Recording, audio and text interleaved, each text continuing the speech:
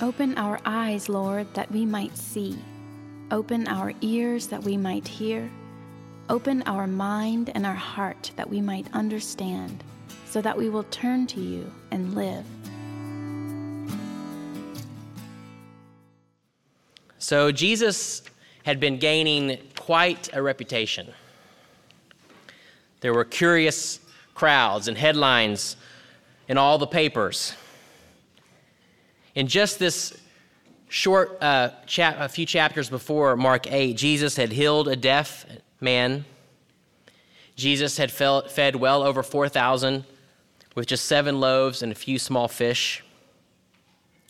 Then Jesus healed a blind man who'd been lying beside the pool for decades.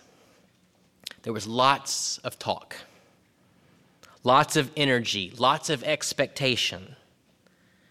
But since we know the story, we can see what's coming in the same way that Jesus apparently saw what was coming. The crowds would dissipate. The friends would turn away. Jesus apparently had a growing sense that while a lot of people liked the caricature of who they thought he was, they didn't really want him. Lots of people liked the things that he did, but they didn't really want him. They had not reckoned with who Jesus truly was, what Jesus was actually doing in the world. It seems similar in some ways to John chapter 2, where the crowds encounter Jesus' miracles, and the scripture says that they begin to believe in Jesus. But there's those haunting words that Jesus did not entrust himself to them, because Jesus knew what was truly in their hearts and knew that he could not entrust himself to them. You've been in conversations or a relationship, I'm certain, where perhaps all the right words are there, but you know in your heart that you're not truly safe with that person. I have a friend, a black pastor in town, and he just told me this last week. He said, I'm in a lot of spaces with a lot of white pastors who seem to say all the right language, but it's really easy to sniff out what's really happening. And I often know that my presence and who I truly am is not fully safe there. Jesus turns to his dearest friends, the ones that we'd all hope would see the truth, the ones who would truly be with Jesus. And Jesus asks them, who do people say that I am?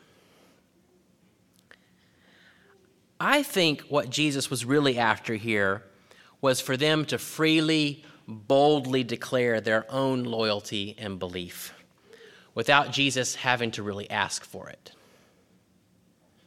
I wonder if Jesus was really desiring for his friends to see him, to unequivocally say that they were with him, without him having to sort of prod.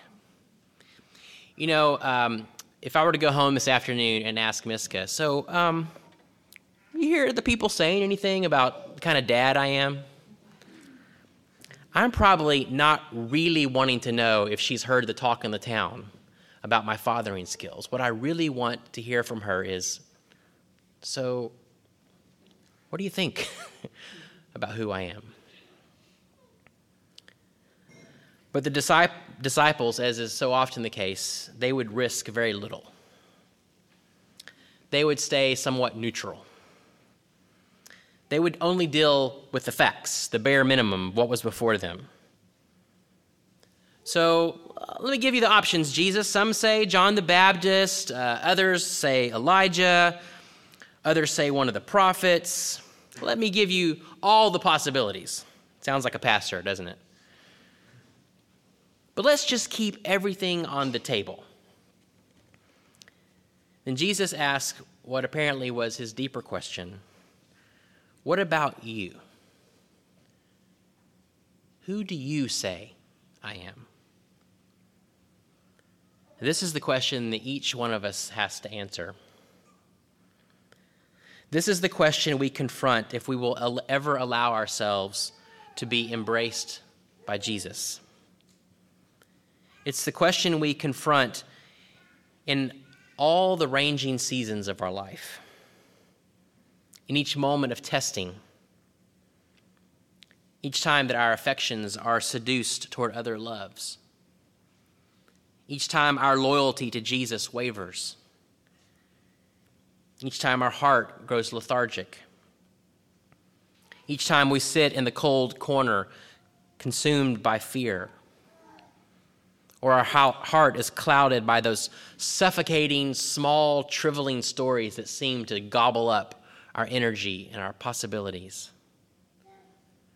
It's the question we have to face each time the allure of money or ease or reputation casts its spell over us. Each time we are enamored with some philosophy or idea that feels so powerful, but subtly is incongruous with the call to follow Jesus. Who do you say that I am? And bold, or we could call him rash, depending on how you see Peter, Peter flashes his response. You are the Christ. Now, this is a big claim. The Christ for Peter and the disciples would have been the Messiah, the one God sends to redeem and heal the world. And again, Jesus warns them, don't tell that to anyone.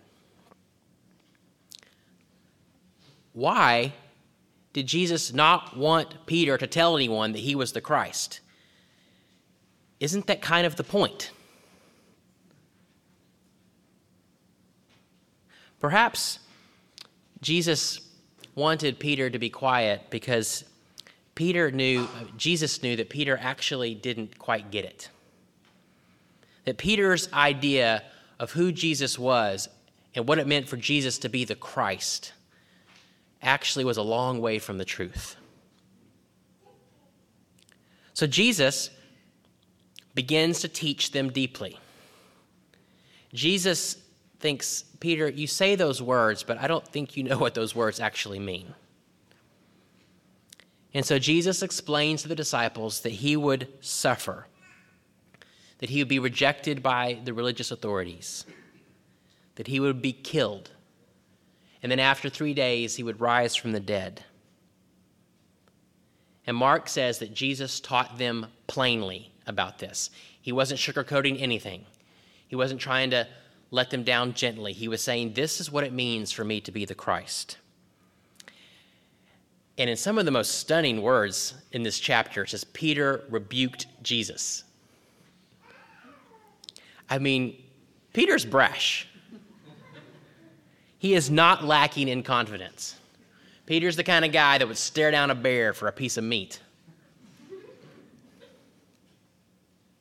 Peter knows this one thing for sure. The conquering God is not a God who suffers. And if Jesus thinks that he is, then Jesus is mistaken. Christ is supposed to come slicing that flaming sword against the neck of the empire. No, Jesus, you're mistaken. Suffering and death is not the way this story goes. Let me explain it to you. It is a massive temptation to take Jesus' words and insist that they must mean what I know they mean. And it's not at all obvious to us sometimes when we're doing this. It feels and seems so righteous. Peter was instructing Jesus on what God is going to do in the world.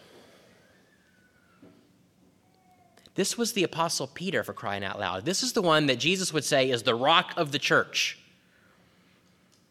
It's a real temptation as a preacher to turn Jesus' words the way I want to hear them, to turn Jesus' words the way I assume you probably want to hear them. the way that makes sense to our ears because it doesn't make sense otherwise. And then Peter and Jesus go toe to toe. As soon as Peter rebukes Jesus, the scripture says that Jesus turns around and rebukes Peter. I mean, you kind of like this, this back and forth. And Jesus says, "Get behind me, Satan." Don't you just, I kind of loved this when I was reading it. I'm not sure exactly why, but I just see sparks are flying.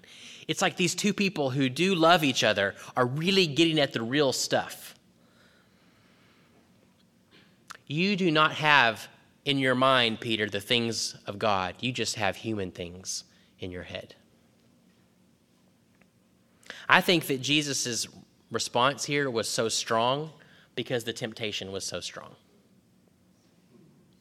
I think the temptation to hear Peter's words and say, "Yeah, I like that better." You're right, Peter. This suffering thing, let's not do that. And Jesus tells Peter to get behind him. And from what we hear in the words immediately to follow, it seems what Jesus is saying is, Peter, you get behind and follow me. You've got to follow. You can't lead here. So he calls the disciples back together and calls all the crowd back together. Jesus had something he absolutely wanted to make sure everyone heard, which is the opposite of what he had just said to Peter a bit before, "Don't tell anyone." Because now the words were going to be in his mouth, and he was going to explain what it truly meant to be the one who was sent from God. So everyone is gathered, and this is the message that Jesus delivers. If any of you want to become my followers,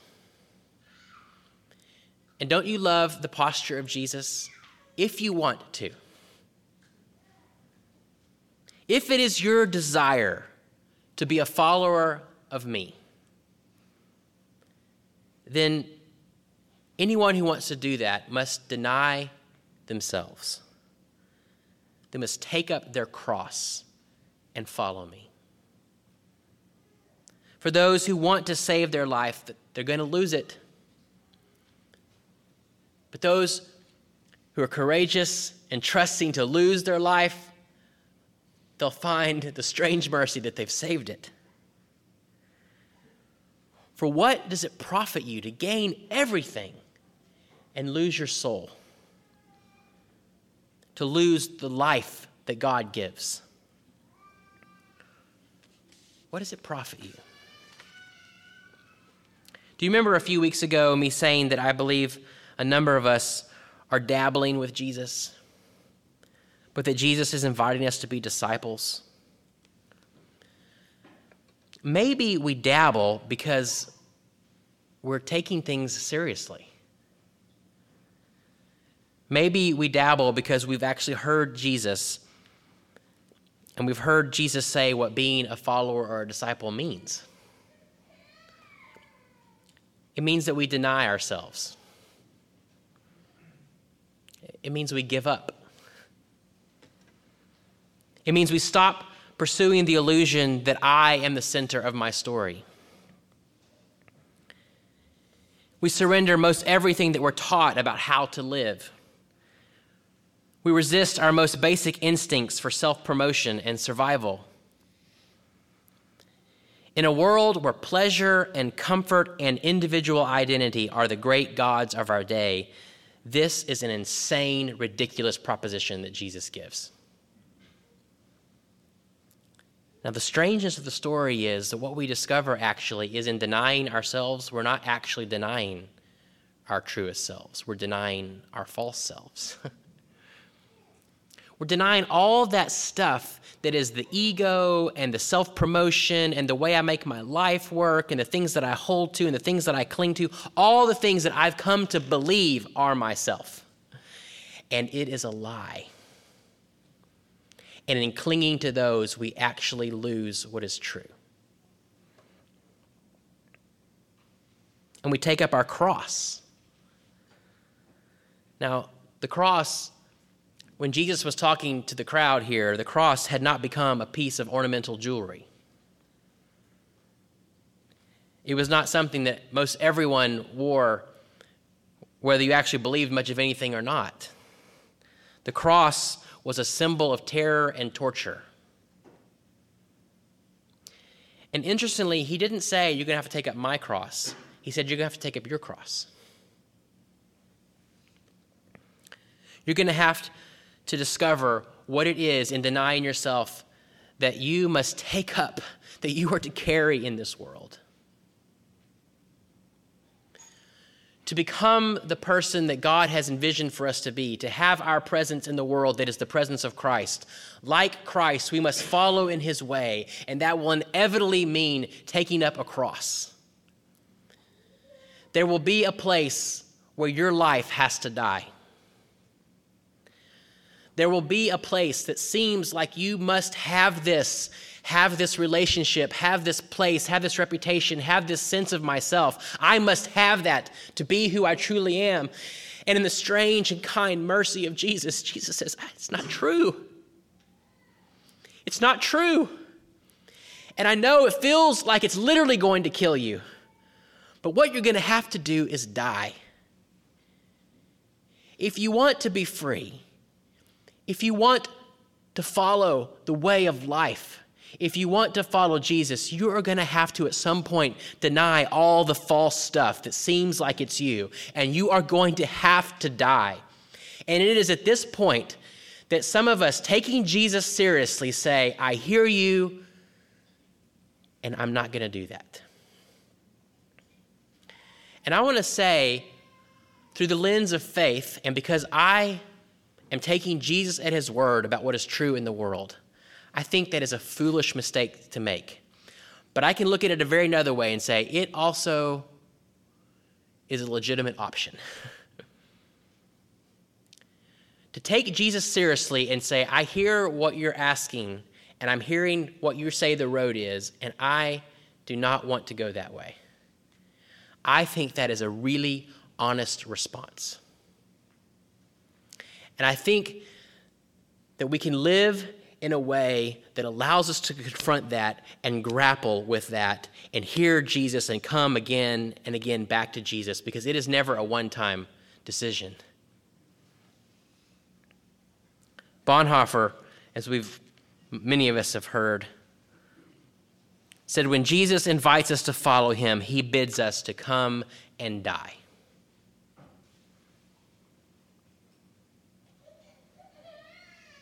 The faith that we profess is a faith that is formed by the blood of martyrs.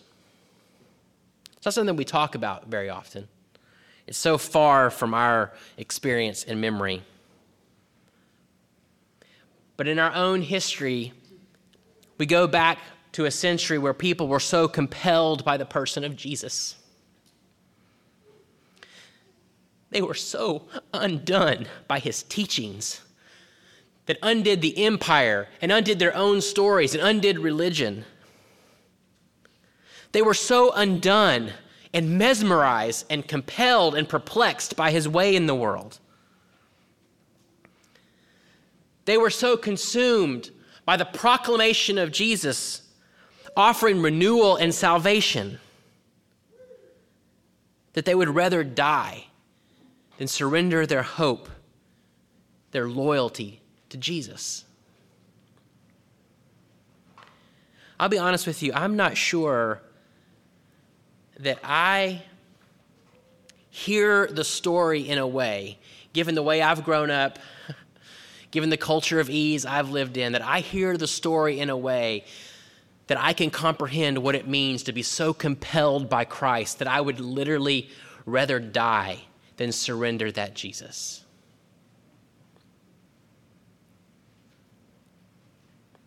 We deny ourselves, we take up our cross, and we follow. We go where Jesus goes. We try to do what Jesus says.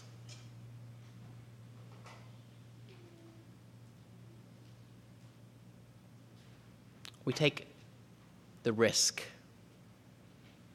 that losing our life with Jesus means saving it. and that all the stuff we try to do to save our life actually means losing it. We take Jesus' words, that the way Jesus tells us about what is true about the world is actually true, and that we can trust that. Before I started my PhD program a long time ago, I was having a conversation with a theologian, pastor, someone who's lived for a long time in the world of the academy. He's also been a pastor. And I was just talking to him about what would it be like to be who I am and be in that world. And he looked at me and he said, before you enter that field of study, you will need to settle in your heart that you want to obey and love Jesus more than you want other people's acceptance. And I think that could be true about 1,000 different vocations and areas of life. Whenever we put ourselves in a place where we say, what I hope for and long for most is to love and follow Jesus, it will inevitably mean that it costs us something.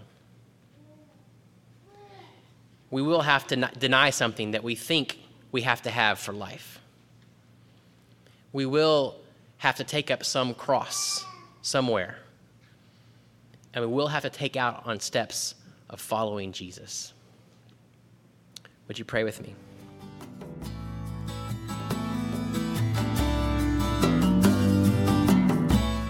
The Lord bless you and keep you. The Lord make his face to shine upon you and be gracious to you. The Lord lift up his countenance upon you and give you peace.